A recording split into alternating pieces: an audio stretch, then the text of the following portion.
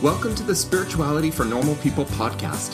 Of course, there aren't really any normal people, but every person has a spirituality, whether plumbers or politicians, firefighters or farmers, entrepreneurs or entertainers. I'm Matthew Bruff, pastor and author, bringing you tips, guidance, and practical advice for how to live out and keep the life in your relationship with God. You can find show notes, books, and more at spiritualityfornormalpeople.com. This is episode 24 of the Spirituality for Normal People podcast. Thanks for listening today. Today I have a phenomenal interview, great conversation with Adam Weber. Adam is the pastor of Embrace Church in Sioux Falls, South Dakota. It's a very fast-growing church. Lots of people, somewhere over 4,000 people in their church. And Adam is a great guy to talk to. That'll really come through in the interview. He also has a new book out that's come out this year that I've had the opportunity to read, and we talk a lot about that book. It's a great book. It's called Talking to God, What to Say When You Don't Know How to Pray. And we'll kind of repeat some of this introduction when we get into talking to him. But yeah, you're going to love that interview that's coming up.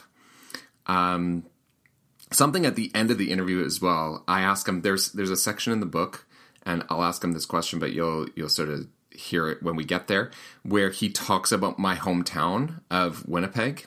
And I'm not going to tell you the context that he talks about my hometown, but it's not necessarily in the best light. But we have a lot of fun just kind of talking about that. And I ask him whether he's ever been to Winnipeg. Yeah, we have a good laugh about it at the end. So stick through to the end of the interview, and that's kind of a fun part of the interview where we talk about my hometown. And Sioux Falls is not too far from Winnipeg, actually, if you know this part of the world. But yeah, just a great conversation. I also wanted to say a couple of things today. I've been praying a lot for people who are struggling because of natural disasters that are taking place right now. In Manitoba, where I'm from, and in Saskatchewan and British Columbia, Alberta as well, a lot of Western Canada, it's been a terrible year for forest fires, for wildfires, and so many people have had to be evacuated from the northern parts of those provinces. And I've just been praying for that and praying for those people. And then also with everything that's been going on with flooding in Texas and the hurricane going through the Caribbean and Florida. I mean, those places are close to my heart. I know there's lots of other places in the world where there's difficulty and where there's natural disasters taking place. Those are close to my heart because I know people, particularly in Florida. I know people in Florida, and my heart really goes out to them. I've got friends there, and also our own communities here.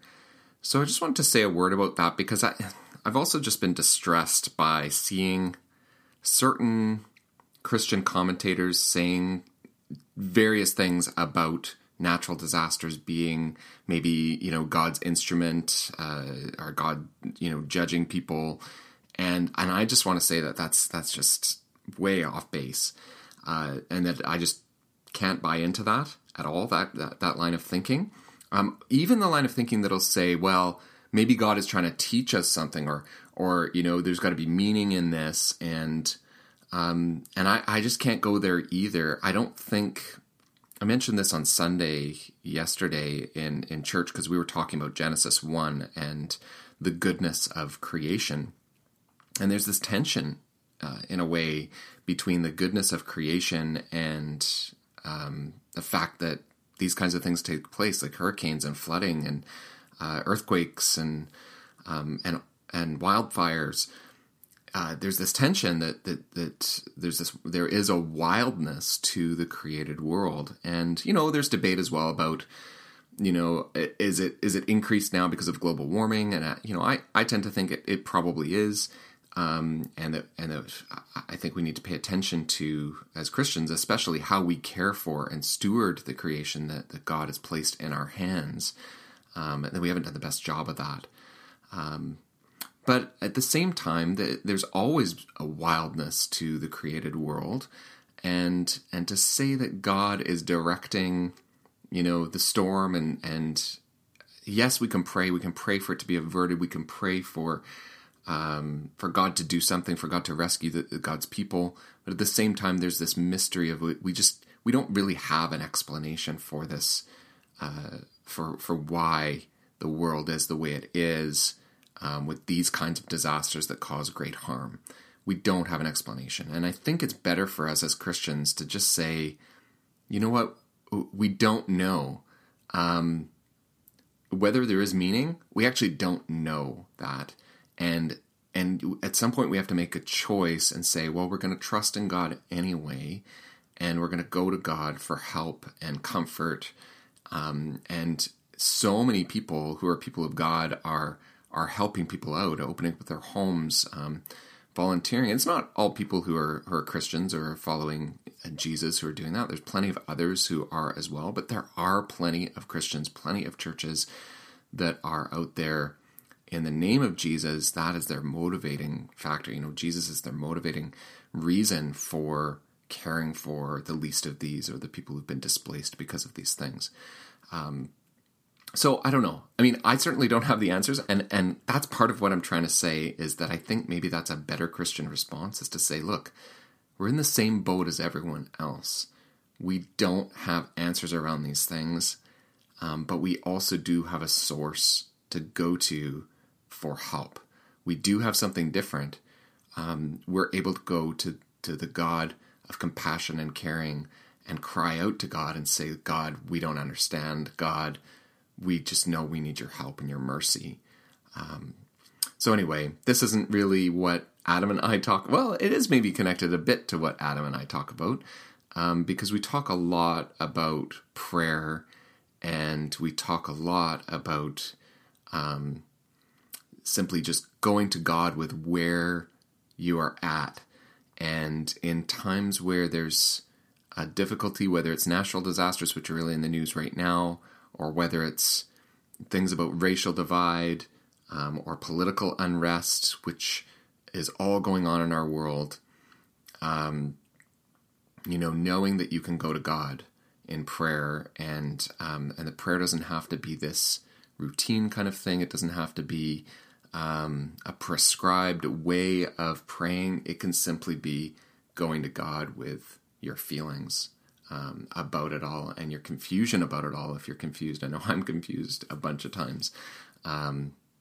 So yeah, I think I'll leave it there for today, and just hope you are encouraged in your walk with God, and you're trying your best to follow Jesus by listening to Adam Weber. And I can't recommend his book enough. It really is a great book. So I hope you like this interview, and I hope you get a chance to go and read what Adam has to say about prayer and about a relationship with God. All right, thanks for listening today. Take care. Today I've got Adam Weber on the podcast, and I'm so thankful to have Adam here. Thanks for being here. I feel the same way. Just so thankful and just truly humbled. Yeah, and I'm so excited to have you on the podcast because I've just finished reading your book. You have a new book out called Talking to God, What to Say When You Don't Know How to Pray. This is an awesome book, and I should let people know, normally I do an intro as well, so I've probably already said it, but Adam is a pastor at Embrace Church in Sioux Falls, which I feel like I'm a neighbor to because I'm in Canada. And when you're on the prairies, like a 10-hour drive, that's basically a neighbor. So I'm thrilled to have you on, both because we're neighbors and also I loved your book. I just thought it was fantastic. Well, I'm humbled again by your kind words. I always tell people they'll be shocked it wasn't written by a fourth grader. And so, well, the thing I loved about it the most, and I was just saying this just before we kind of went on and hit record, was that it really is a book for people who are maybe don't even know that much about prayer, or maybe not even that much about God. Like, somebody could read this and it's basic, but there's depth to it as well. Like, that's what I loved about it, is you can read it and really engage with it and get right into it. Wow, that honestly, that was my heart going into it. There's so many wonderful books on prayer. And so this is not the end all be all, far from that. But just, I hope it's a book for, like you said, a brand new Christian or someone who's like, I honestly don't even know if I believe in God, for that person, but also for someone who's maybe been following the Lord for years, decades, but they've gotten stuck in a rut. Hopefully my combination of cheesiness and just candidness will kind of just maybe breathe new life into someone. I had someone actually just recently say, man, I've been a Christian for years, decades, and really hit at this kind of dry spot in my walk and read it and was encouraged. So that's awesome. Yeah, I think that makes a lot of sense. Like me reading it, I kind of felt like, hey, this is great. And I talk about spirituality and prayer all the time, but I still found that, hey, this is a good reminder. And it's, so I think it's great for people who've been Christians for a long time. But I think there's people who are just don't know anything about God. They could read this book and really engage with it because you're really honest about your own journey as well in the book. So I would even recommend it to people who might be listening, who a lot of people will have friends who are not believers and maybe have questions about, well, what is prayer? Like, what is prayer even about? Or who is God even? This is a great book that you could give to somebody too, who's maybe asked you some questions about that kind of thing. So I'd encourage people to take a look at it for that. Wow, man. Yeah. That's awesome. Anyway, I got a bunch of questions about the book. And some that are really just come out of quotes from it. So I'm going to read some of those quotes and maybe just dive into some questions that I have about what you've written. And hopefully we'll get around to your own personal spiritual practice as well. So I didn't do page references because I was reading this on a Kindle, so it's really hard to figure out like where this is in the book. But you said this, I'll be honest, even as a pastor, there are days, embarrassingly, sometimes weeks, when I don't say a word to God. I let the craziness, busyness, and hurriedness of my days take over. And by the end of those days, I can tell that I've lived without God being a part of them. And I feel distant from God. I can't sense his presence. His joy, peace, and goodness begin to vanish from me. Wow. Like when I read that, I thought, this is so true. Like this is exactly my experience as a pastor as well. So I'm wondering, why do you think this happens to us? And then what can someone do when God's joy begins to vanish, as you said, or God's joy, peace, and goodness begins to vanish? Why do you think this happens? And then what can someone do? What can we do about it? Yeah, I think whether you're a pastor or you're not a pastor, I think it's just so easy to try to live out a day or even a week on our own strength. I honestly warn people that we hire on staff here at the church of just saying, hey, be really careful and continue to care for your own relationship with God, because it's really easy for working at a church to become a death zone spiritually, because you're constantly pouring out and not spending any time pouring in. And you everything you do spiritually in your walk with God is for somebody else. I mean, you're like, oh, I'm going to share this on a message. I'm going to share this with a person struggling, instead of just for ourselves. And again, whether you're a pastor or not, I think it's easy to go throughout a week trying to do things out of your own strength and just, man, I got a busy week. And so God, I'll talk to you on Sunday, maybe. And then we just kind of jump head first into the craziness. What can we do if we find ourselves in that place? A couple of things. I think when it comes to prayer, one of the things we struggle with as pastors is shame. Because, the assumption is if you're a pastor, especially, you probably sing Kumbaya around a campfire every night before you go to sleep. And you're, in the morning, you're just reciting Bible verses to your kids as they're screaming and all this kind of thing. When truth be told, it's maybe you haven't prayed for a long, long time. And so when we feel shame, what do? We pray even less. Exactly. Instead of more, because gosh, I feel like a hypocrite now. I can't approach God, when the truth is, the God found in the Bible is a God who just yearns to be with us and to hear from us and for us to listen to him. And so instead of being covered in shame, realizing the true heart of God, he just wants to be with us. Also, what can we do is we can just in that moment, just whenever we come to that realization, man, I'm doing this on my own, just begin to speak to the Lord. One of my simple prayers that I often pray is just, Lord, I need you. I just need you, you know? You hit those breaking point moments where you're just like, gosh, whether it's a stressful day, whether it's something with your kids or a friend or your parents' health, and this reality hits you, it's just like, God, I just need you. Like, I can try everything I can, but I can't change the circumstance. I can do whatever, but I just need you. And just realizing we need to stay constantly connected to the Lord and talking with him. Yeah. And I think realizing our desperation for him. Yeah. I think like we believe that we're really capable people.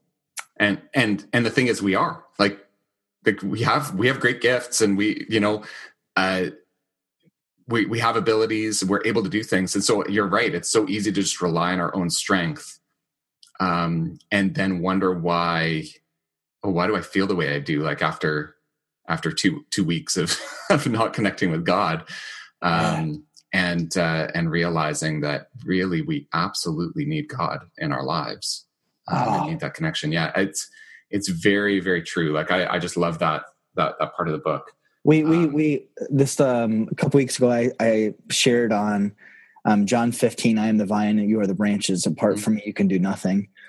And I just, that picture, I'm such a simple person. It's almost like if you had a lamp and you plugged it in and it worked, and all of a sudden you unplugged it and you're like, gosh, this thing was just working. Like I might have to return it. Like maybe like it's a bad lamp, like it was just working. And then you plug it in, it's like, oh my goodness, it's working again. And then you unplugged it. The thing was just giving light. Like, I don't understand, you know? And it's like, if we take Jesus' words, if you remain and stay connected to me, I'm just like, gosh, could it possibly be that simple? Where it's just like, man, it should be so obvious. The moment that I have no patience in my life should be the moment where we're just like, man, you just need to plug the light back in. The moment that we're restless, like, well, you just need to just plug the light in, and it doesn't change the circumstances necessarily, but it's like, man, if I just realize that I need to stay connected to Jesus, just like that lamp to the electricity, like, again, so simple. And yet we often wonder, like, I don't know why I'm feeling this way. Yeah. Like, gosh, Lord, I need to stay connected to you. Yeah. And I think I got that. I kind of got that better when I was a teenager, going to youth conferences or retreats. And I just like, I don't know, maybe when you're a teenager, you just feel like you feel kind of lost anyway. You're trying to figure things out. And so when you like my experience of Jesus, and I grew up in the church, so it wasn't sort of this big conversion experience, but it was just sort of this, I knew I needed something. And so it was easier to go to Jesus and say, yes, I need you, and be filled by the Holy Spirit. Even though I didn't quite know that that's what was going on. I didn't have the language to talk about it. Yeah. But then, I mean, go to seminary and you learn all this stuff and you feel like, oh, I'm more equipped now. And even Christians just being in the church, you feel you're getting equipped, you're being fed, you have these abilities, you've got a job and you're doing good at your job. Yeah. And you sort of just forget the need. And then wonder what's wrong, because something's also wrong in the background. And we forget how easy it is to go back to Jesus and just lay ourselves at his feet. And I've kind of been rediscovering that really in the last year. I took a sabbatical, and one of the things on sabbatical was just realizing my joy actually doesn't come from accomplishment, and it doesn't come even from within me. It's actually coming from outside of me. Like my joy is coming from Christ. So I pray most days, Holy Spirit, come and fill me with your joy. Because I want to rely on God for that. And, I still have days where I'm sad, or I still have days when it's not a good day, but I have much better days when I'm praying that prayer and relying on Jesus for it. With that, like, I think I totally could relate with you. Like, just, in college, like joy is probably something that comes naturally to me. Like, I just am a joy-filled person. Yeah. And in college, I mean, college was like four of the greatest years of my life. Got married, like, but when I first started the church, it was a hard season I went through, and just life slowly but surely has a way of taking the joy right out of you. And for the first time in my life, probably the last like 7 years, joy has been something that hasn't come naturally, just because, again, life just kind of beats it out of you. You know, you just go through things. You're like, oh, you know, on a really specific basis. I shared just a little bit about this. As a new pastor, I mean, it was just so hard. And my very first funeral I ever performed was a guy I met with 7 hours before he took his life. And beside his body, he made a note that basically said, let Pastor Adam know that I've taken my life so he can do my funeral. And I mean, just like I went through just a dark season through that. Just like, I mean, it just, for some reason, just rocked my world. And so just a combination of things in life just steal the joy, where it's like, I'm beginning to realize, like, joy, Lord, I have no joy on my own. And so I need yours. Right. And I love John 15, that we were just talking about the vine and branches. And in that verse, Jesus says, and I tell you all of this so that your joy, my joy would overflow in your life. Yeah. I tell you this so that your joy would be complete. I'm like, whoa, you know? I know. And that's so true in my life. It's like, gosh, even on my best day, Lord, I just want to be covered and overflow with your joy and your goodness. Yeah. Yeah. Like, I'm tempted to believe that it doesn't work as well. You know, yeah. You know what I mean? Like, and then I think, no, whatever. And then I realize I've had that sort of cynical side going for a few days, and I feel like, and I'm getting less and less joyful. Yeah. And then when I do go back to God and I pray and I go, God, I don't even know how this works. Just help me. And then suddenly, like, halfway through that day, I'm like, oh, I'm feeling great. I wonder why that is. Like, it's because I went back to Jesus. Like, it's just so obvious. Anyway, I just love that, because God says rely on me, and when we do, like, I just feel like, and it's not, I don't want it to sound trite. Like, I don't want it to sound like this is a guarantee that you're just going to feel happy, and we're not talking about solutions to depression and things like that. Exactly. That's a great word. But I also, to say something so it's very non-trite, my dad for the past 7 years has had extreme pain.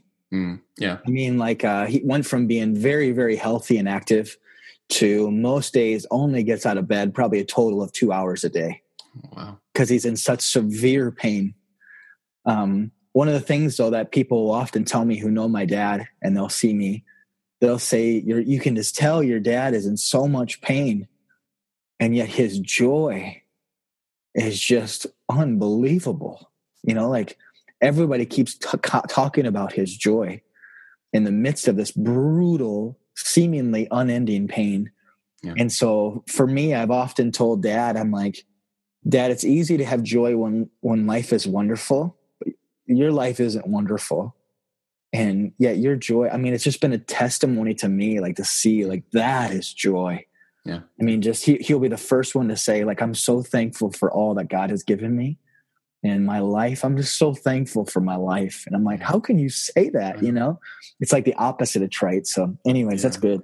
Well, and I found this too. And I think about 5 years ago, I went to Malawi on a short term. It's kind of a mission trip. It was more like a learning experience in a way, and just kind of sort of a cultural exchange. And we did some mission work there. But and I had always heard, like, people kind of talking about, the joy amongst the poor in third world countries, and I was always kind of cynical about that until I went there. And I saw it, like, and it just unbelievable. And we saw people in terrible situations, and, you know, not everybody was happy all the time, but everywhere we went, you know, even in these terrible circumstances and incredible poverty, and, like, people living in, 10 people living in something the size of the shed in my backyard. Yeah. And we were welcomed with singing, like, everywhere we went. And so just incredible to experience that and realize, this isn't just missionaries coming back and telling us a story. These people have joy because they're focused on Jesus Christ in their lives. And Malawi is like, it's something like 90% of the country is Christian. Yeah. So, I mean, everywhere you go, people are singing to God's praise just in the streets as a way of welcoming people. So, I mean, it's Awesome. pretty an unbelievable Yeah. country to go and visit, but also one of the poorest countries in the world. So yeah, and I've got some good friends who live there now. So, but yeah, just sort of seeing that joy firsthand. And I think like with your dad, it's the same thing. Like you can tell that story, and I wouldn't want people to hear that as, Adam's just telling that story. Like that's personal. You see that firsthand, and it's real. Yeah, it's real. Important. Yeah, it's a great word. All right, back to the book. We're going to end up running out of time here. I know it. Instead of being another daily chore, you say something changes when prayer slowly becomes as natural as breathing. When we figure out that it no longer takes energy, instead prayer fills us with energy.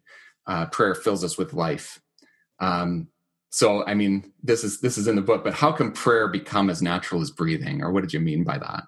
Yeah, a kind of a twofold answer. First, kind of realizing what we just got done talking about, like our need of connection with God and our need to stay close to Him and be in constant conversation. So I think the first is like this understanding of why, like, man, I really need this.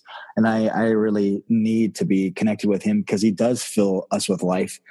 But getting there, like, how does it become as natural as breathing? Takes discipline, like, just to be honest. At first, I would say it takes discipline. So for me, this really began to take place in college for me. Up until that point, I was really living two different lives. You know, there was one group of friends who would have never talked about God, and, you know, we never would have ever discussed the Lord. And then the other group, it was the reason we gathered was because we had a connection in Jesus. And I was just tired. I'm like, man, I'm so tired of living two different lives. And so in my dorm room was just kind of like my first semester of college. It's like, God, I just want to follow you in all areas. And I knew that prayer was going to be a huge part of that, of just my walk with Christ. It's, you know, it's all throughout the Bible, just the importance of prayer. And so at first I just started really intentional. It's like, okay, anytime that I think about God or see something that reminds me of God and someone else or a Bible verse, whatever, I'm just going to take just this quick moment, not even a minute, just to acknowledge God. Or, you know, waking up, Lord, I just thank you for another day that you've given me. And I just ask you to lead me today.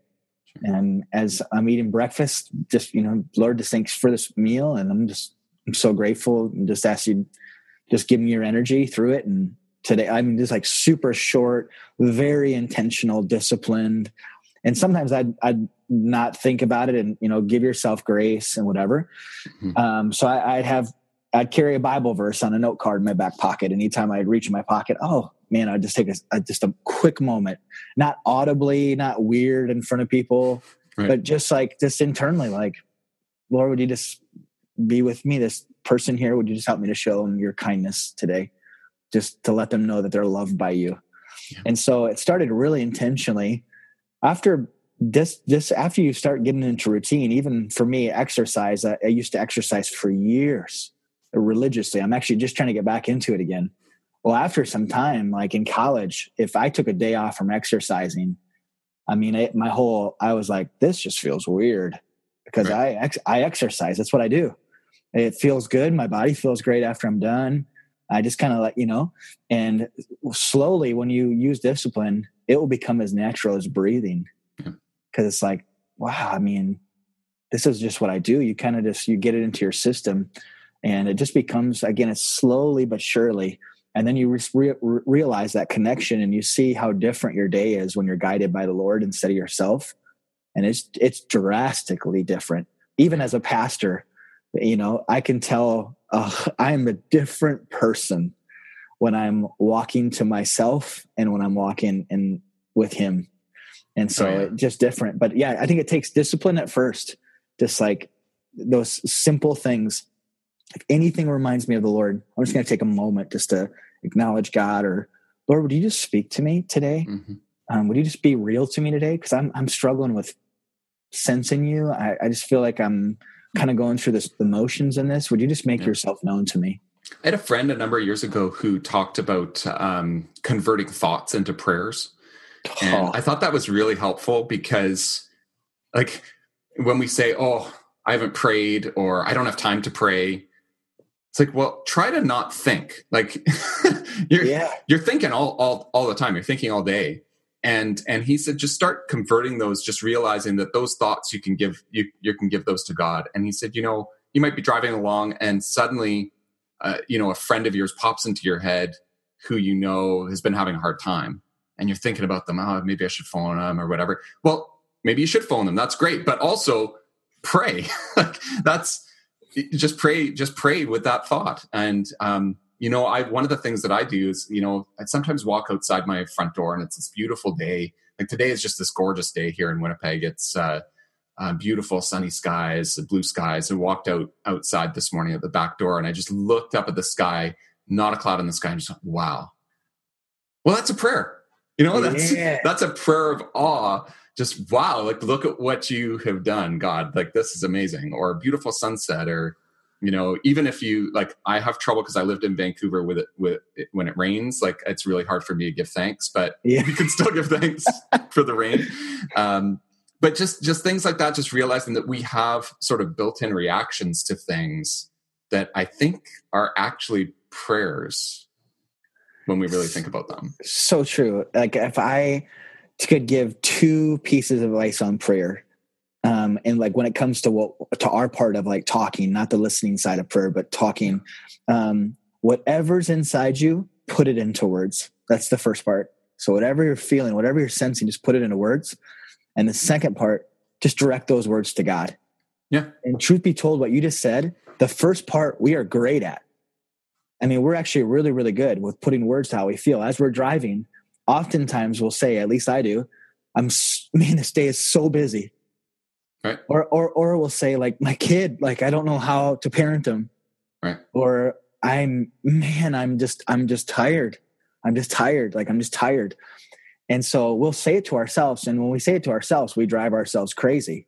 I mean, it's just like reminding ourselves of, yep, you still have a busy day.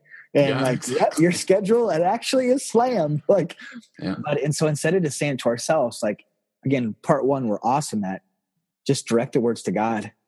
Lord, today my schedule is slammed. Would you just give me your patience and peace? Yeah.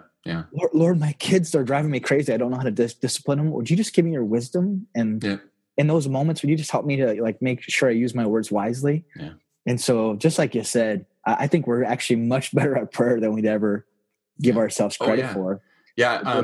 We just declaring them to God. We just did the Alpha program at our church, and there, I think it was on the session on prayer, but they interviewed, one of the guys they interviewed that I loved is this Italian priest. He's got this strong Italian accent, and I think he might be a bishop or something like that. And he's just phenomenal. And he just said, just offer your feelings to God. Just offer your feelings to God. So a lot of my prayers will be, God, I'm frustrated. That's the entire prayer. Love that. And he just said, he just says, God, this is how I'm feeling right now. And he doesn't even give a conclusion to it. He just, just tell God how you're feeling. And you're right. We're great at expressing our feelings through words. Like, sometimes it's hard, but we're great at it. And just giving that to God, I think it makes such a huge difference. And in those moments when we can't put our feelings into words, because sometimes I've been there where I can't express myself. Like, I'm like, man, I want to say this, but I don't know how. What's so comforting to know is even those feelings of that we can't get out. Psalm 139, before a word is on my tongue, you know it completely, O Lord. Yeah. And so those moments where like I'm grieving in such a way that I can't even put it into words, I just give it all to you. And or even like sometimes I'll stand underneath us. I'm always just amazed by stars. When you get out into the country and there's no lights from cities and you just see the stars and their magnitude. Yeah. There's times when I'm like, God, you are so awesome. I feel like my words are not doing justice to the awesomeness. Even in those moments, I find myself sometimes getting frustrated that I can't like put it into words. In those moments, I think there's almost something worshipful about that. Yeah. Like God's like, man, Adam, you're saying it. You're not saying it, but by not saying it, you're actually saying it. Like I'm an indescribable God. Yeah. I'm Or what is it? Is it in Romans? I'm terrible with remembering the scripture references, so don't feel bad out there for that. But it's when we do not know what to pray, the Spirit intercedes and prays on our behalf with sighs too deep for words. Yeah, it's so true. It's great. It's awesome. And speaking, I gotta mention Alpha. I'm a huge fan of Alpha. Yeah, we enjoyed it. I've actually never led a group, and I'm feeling convicted as I'm saying that. I went and visited HTV Church last summer, and was just blown away by Nikki Gumbel and the whole Alpha program. Yeah, their new series, like the new videos, are really well done. They're so good, so good. There's another quote that I'm just going to put out there because I think it's fantastic. You said it connects us with the one who talk about prayer. It connects us with the one who treads water for us when we're unable to swim ourselves. The ultimate plate spinner who helps us discern which plates are actually worth spinning. I just wanted to put that in my podcast because I think it's fantastic. Such a great quote. Jeez. I don't have a question about that. I just think it's awesome. Gosh, no, I'm so grateful for that truth about the Lord. But I think that's what we've been talking about. Yes. But I just love that the one who treads water for us when we're unable to swim for ourselves, and connecting to that one. That is so great. But I want to ask you about a story that you have at the in the book. There's a story where you talk about you and your son, and you're in, I think, Disney World or Disneyland. Yep. Disney World. And I'm a big fan of Disney World. So, and you're going on the car ride in Tomorrowland. I'm wondering if you might be able to tell that story from the book, because I think it's a fantastic story. Yeah, so it's called Tomorrowland Speedway. It's just this racetrack where you get into race cars, and you have some freedom. So it's not like you have some freedom to turn left and right because there's a track system underneath you, but it's not like a roller coaster where you have zero freedom to move. So you have the ability to kind of turn left or right, but you're going to go around the track on this track. Right. And so my oldest is excited. He's gets in with my wife, and my son Wilson gets in with me, and he's just made it height-wise to be able to drive with an adult in the vehicle. And so we get in there, and a little bit about my son Wilson. He's our Ethiopian in the family. We're grateful for this guy. I love him so much. But he has the gift of stubbornness. I mean, he really loves control, I think, as every human being does. And so he was just excited. Well, it turns green. He pushes the gas pedal, and immediately we begin violently going back and forth.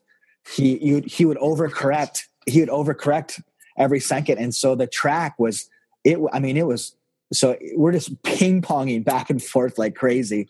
And immediately without, I give him like 10 seconds. I mean, like, we're not going forward at all. We're pinging back and forth so fast. And I grab the wheel, and I get it. And usually he would say something like, "No, I want to drive."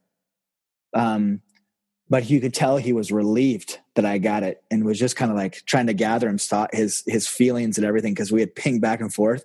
And even for me driving, I mean, it was difficult. You really had to stay in line with the track to go. And so we were driving, everything's going well. I'm like, oh my goodness, this ride's amazing. This is what it's supposed to be like. And we're driving, and he says, "Dad, can I drive? Can I drive?" And I said, "Sure, buddy. Like, absolutely." I said, I'll let you take the wheel. So he grabs the wheel, and this time we're going faster because we're actually driving now. And the moment he grabs it, again, we begin violently swinging back and forth. I mean, like, I couldn't believe it. Like, it's like going back as fast as you possibly could. I'm like, I'm going to die at the greatest place on earth, like, how is it possible? I don't want to meet Jesus today physically at Disney World. On one of the least threatening rides as well, right? Seriously. And so we're going, and he, I mean, violently, and out of nowhere, and very rarely does he kind of admit like, man, I'm struggling and I need help. We're actually kind of working on that, like just encouraging, like, it's okay to ask people for help and this kind of thing. Mm-hmm. Well, out of nowhere, he just starts yelling, Daddy, you drive, Daddy, you drive. I mean, there was no like reservation. I mean, it was full, you drive. So I grabbed it and total relief. You could just see, I mean, all over him. And I mean, he knew that he was going to have to get to the place and his brother was going to say, did you drive? And so he was going to, get him, the embarrassment was coming from his brother, all this kind of stuff. And yet he could care less. I mean, so we go around the rest of the track, I mean, driving as you should. And we get done and something I'll never forget. I was like, so what'd you think, buddy? And he's like, Dad, that ride was awesome. And I was like, wow.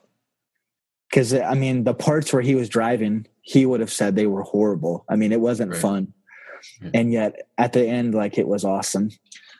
And for myself, disconnecting with prayer, when I got done, I'm like, Lord, that is so often me and you, of me just wanting to drive and me wanting to be in control. And the moment I take control, God, is the split second we begin recklessly and violently, my life is just ping-ponging all over the place. And I mean that to the fullest degree. For me in my life, it's not like 2 weeks later and I start to sense that I'm not walking with God. For some reason, the moment I let go of control, and or the moment I take control, I should say, the moment I take control and begin to do things my way, my life is just out of control. I mean, I'm restless. I feel broken. I question my worth, my identity. Do other people like me? And do I have a purpose? I mean, and I'm just all over the place. But the moment I just surrender and allow the Lord to take the wheel, it's like even in the worst of stances and life still has its trials and valleys. It's not like we follow Jesus and it turns into fairy tales. It's the opposite. Right. But the moment I find myself more and more like just crying out the same prayer that my son did. Just, Dad, you drive. You just take the wheel, because I don't know up from down most days. I feel like the older I get, the less I know. I'm just like, I'm so needy for you. And so you just take the wheel, and just the adventure that happens when we do. I mean, and just the joy-filled life, as we were talking about earlier, that happens when that takes place. Mm-hmm. Yeah, it was powerful. It was actually funny. My father-in-law was with on that trip, and I just saw him this past week, and he said, I read the book and I read this story, and he said, that's why I went with the girls and I took them on the other ride, because I knew it was coming your way. That's great. Really? And he said, yes. He's like, I knew what you were in for. That's why I went to the other. I'm like, oh my goodness. So that was pretty funny. Yeah. That's great. That section and you kind of alluded to this already. But you wrote, the longer I follow Jesus, the more I find myself praying, God, what do you want? What do you think I need? What is your plan? What is your will? The longer I follow Jesus, the more I find myself asking him to take control. And the more he takes control, the more I get to live into this response. That was awesome, Dad. So that's really great. And I really loved the focus in this section about, like, it's really a discernment kind of focus, right? So, praying, God, what do you want to have happen here? And part of it is the letting go, but it's also the listening of, so what does that then mean? So I'm wondering how do you do that? And this may be kind of getting into your own, we've talked a bit about your own, like how you pray and that kind of thing, but I'm particularly interested in how do you listen when you're praying these kinds of questions? God, what do you want? What do you think I need? What is your plan? What is your will? How do you do that on a regular basis? And what does that look like? Oh man, that quote is seriously the summation of my life. I feel like it's really getting to that place where I just think about the amount of time I spend, and waste is a better word, worrying and stressing and worrying about what might happen or what might take place, or will my agenda get through? Will my plan happen? Man, I can't imagine how much time. I can't imagine, just to grieve here for a second, how much sleep I've lost. Go over this, And so there's something so freeing that happens when we just begin to pray, God, what do you want? What do you want? And that doesn't mean we have no action in the part of it. That doesn't mean we just sit idly. I'm kind of an go-getter type person, and so I'm constantly, okay, what's next? What's next? And I think our prayer is just like, Lord, would you just are in control, and so the pressure is on you, the decision making is on you. Yeah, I'm going to continue to be faithful and seeking out different things. So whether it's a decision at the church, should we launch another campus in the city? I'm going to do all the talk with people. Can we find a campus pastor? Do we have resources? Is there a facility? So that's just the active part. Like, I can do those things. But the God factor part is, we won't find a campus pastor. We won't find a location. We won't find funding. And so that activeness of like looking into things and doing my part and tilling the soil or whatever, doing the work, but it's like, God, this is all you. I can't orchestrate this. Yeah. And there's no ounce of my cleverness that can make this come together. And honestly, it would be spare me the heartache of using my cleverness to make something happen that you don't want to take place, And so that's like in my life as a whole, like, God, if this is supposed to happen, even when we were actually with Wilson, we couldn't afford adoption. And so, I mean, I tried everything to find the resources for adoption, to the point. So I was talking to anybody I could, and finally it was just like, God, I've tried everything I can, to find these funds, and we don't have it. My wife and I, we make $29,000 a year at the time. We had no money. And so I was like, okay, God, I don't know. I've done everything I can. And then it ended up coming from the craziest of circumstances. It's like, okay, like I just give this up to you. I give my plan up for you. And so I think that asking, and as far as when it comes to listening to God, Jesus talks about in John 10 that the sheep will know my voice. Basically, he talks about us knowing God's voice, and how we can understand God's voice. First off, is just spending significant time just in God's word. I mean, just what does his voice sound like? What are the things that God says and doesn't say? Like just coming to more in tune of his heart. I'm like, okay, wow, okay, this is who you are. Like you're a God whose love endures forever, and you're faithful from one generation to the next. And I mean, just like Jesus is full of grace and truth. And so like just coming to understand the core character of God, it teaches us a lot about his voice. And so that's where we kind of get more in tune with what his voice sounds like and who he is. And even my mom, my mom's got a distinct laugh and a distinct voice. I can remember as a kid, if I got lost in a store, and I would just kind of listen for her voice, and I could tell it. I'm like, oh, mom's in that direction. Okay. Yeah. I know where she's at. I can hear her. And the same thing with God is just becoming more in tune with the Lord. And when you spend more time on the word, and you'll just begin to sense things. And there's the things that are hard is when it's not a sin issue. It's not like like option A is sinful and wrong, and option B is pleasing to Jesus. Right. It might be two options that are like, these are both wonderful options. I mean, should I be this for a living or this for a living? I don't think there's a wrong answer.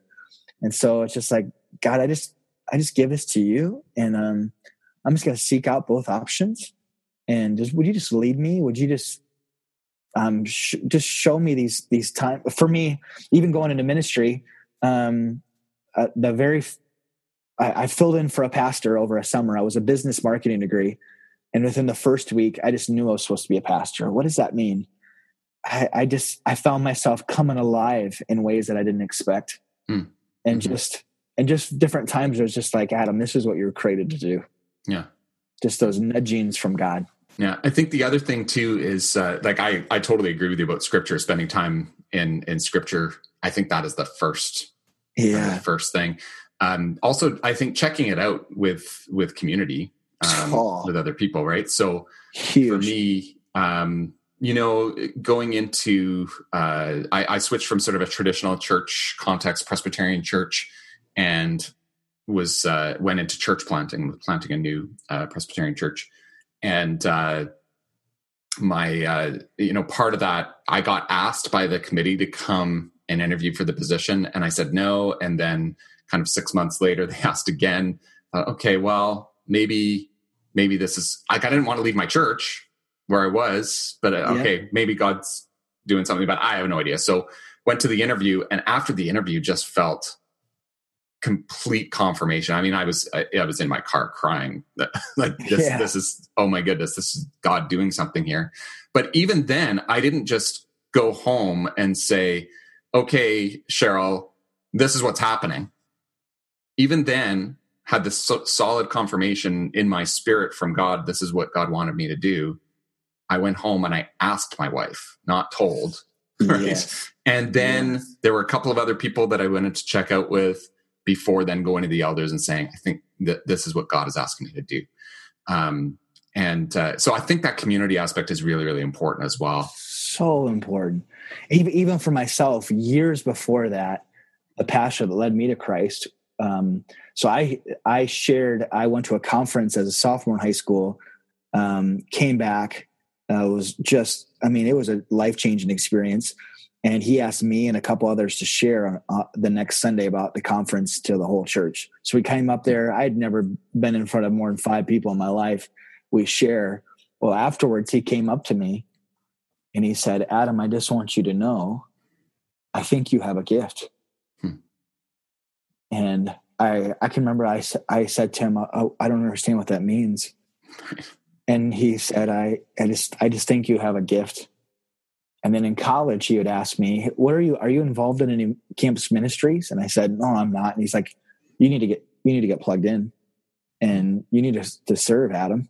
So he was nudging me and speaking into me, something I didn't even know. The weirdest thing, my mom had never told me this until that summer when I really felt confirmation.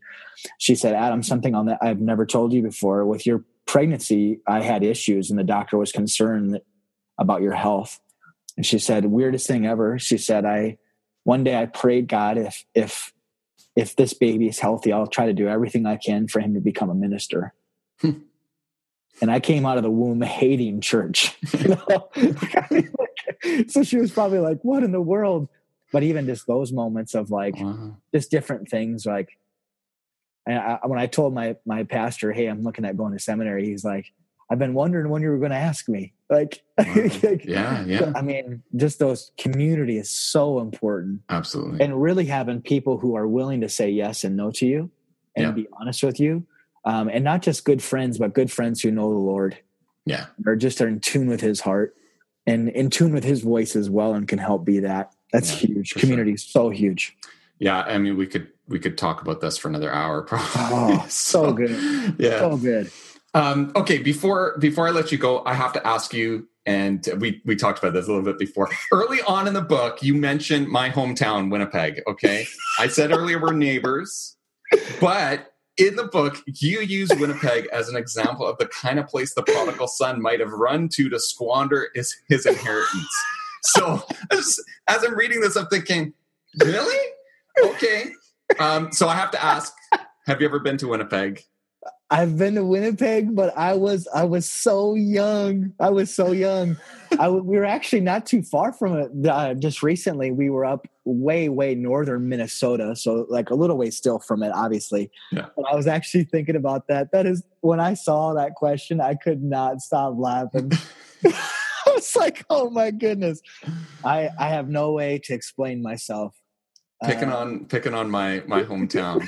We will gladly accept prodigal sons to come here. Yeah. It's fine. It's really coming home. People don't realize we're not actually the place to squander. It's coming home. It's coming home. Yeah.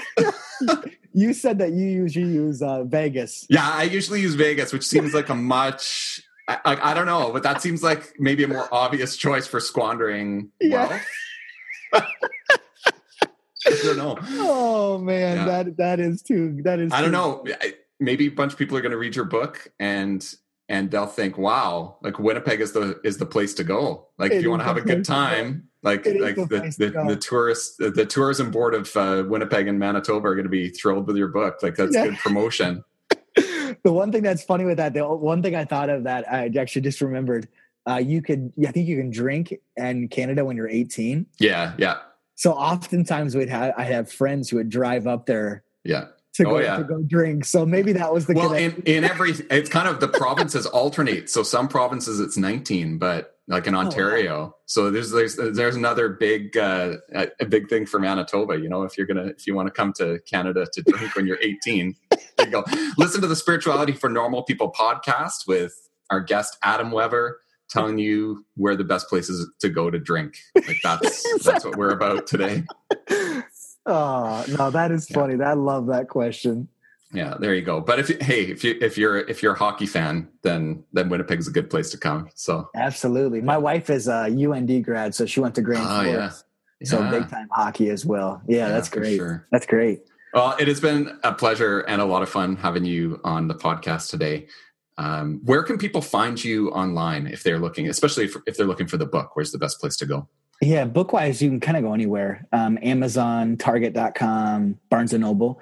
I think Amazon's currently the cheapest, so you can go there. To kind of follow or connect with me, you can go to my website, adamweber.com. I'm most active on Instagram and Twitter, so come find me there. I'd be so humbled to hear from you. This has been awesome. I seriously am so excited to be on the podcast, and just thank you for pouring into people that will listen to this. It's just exciting to think about. Yeah, well, it's been really fun. Thanks for being part of it. Oh, so grateful. All right, take care. I hope you found today's episode helpful. Don't forget to check out the show notes at spiritualityfornormalpeople.com. There you can sign up to get the free short guide called 6 Tips to Get Consistent in Connecting with God. And when you do that, you'll also get the latest updates and news from the blog, plus book announcements and anything else I may be working on. So head over to spiritualityfornormalpeople.com and sign up. Thanks for listening today, and take care.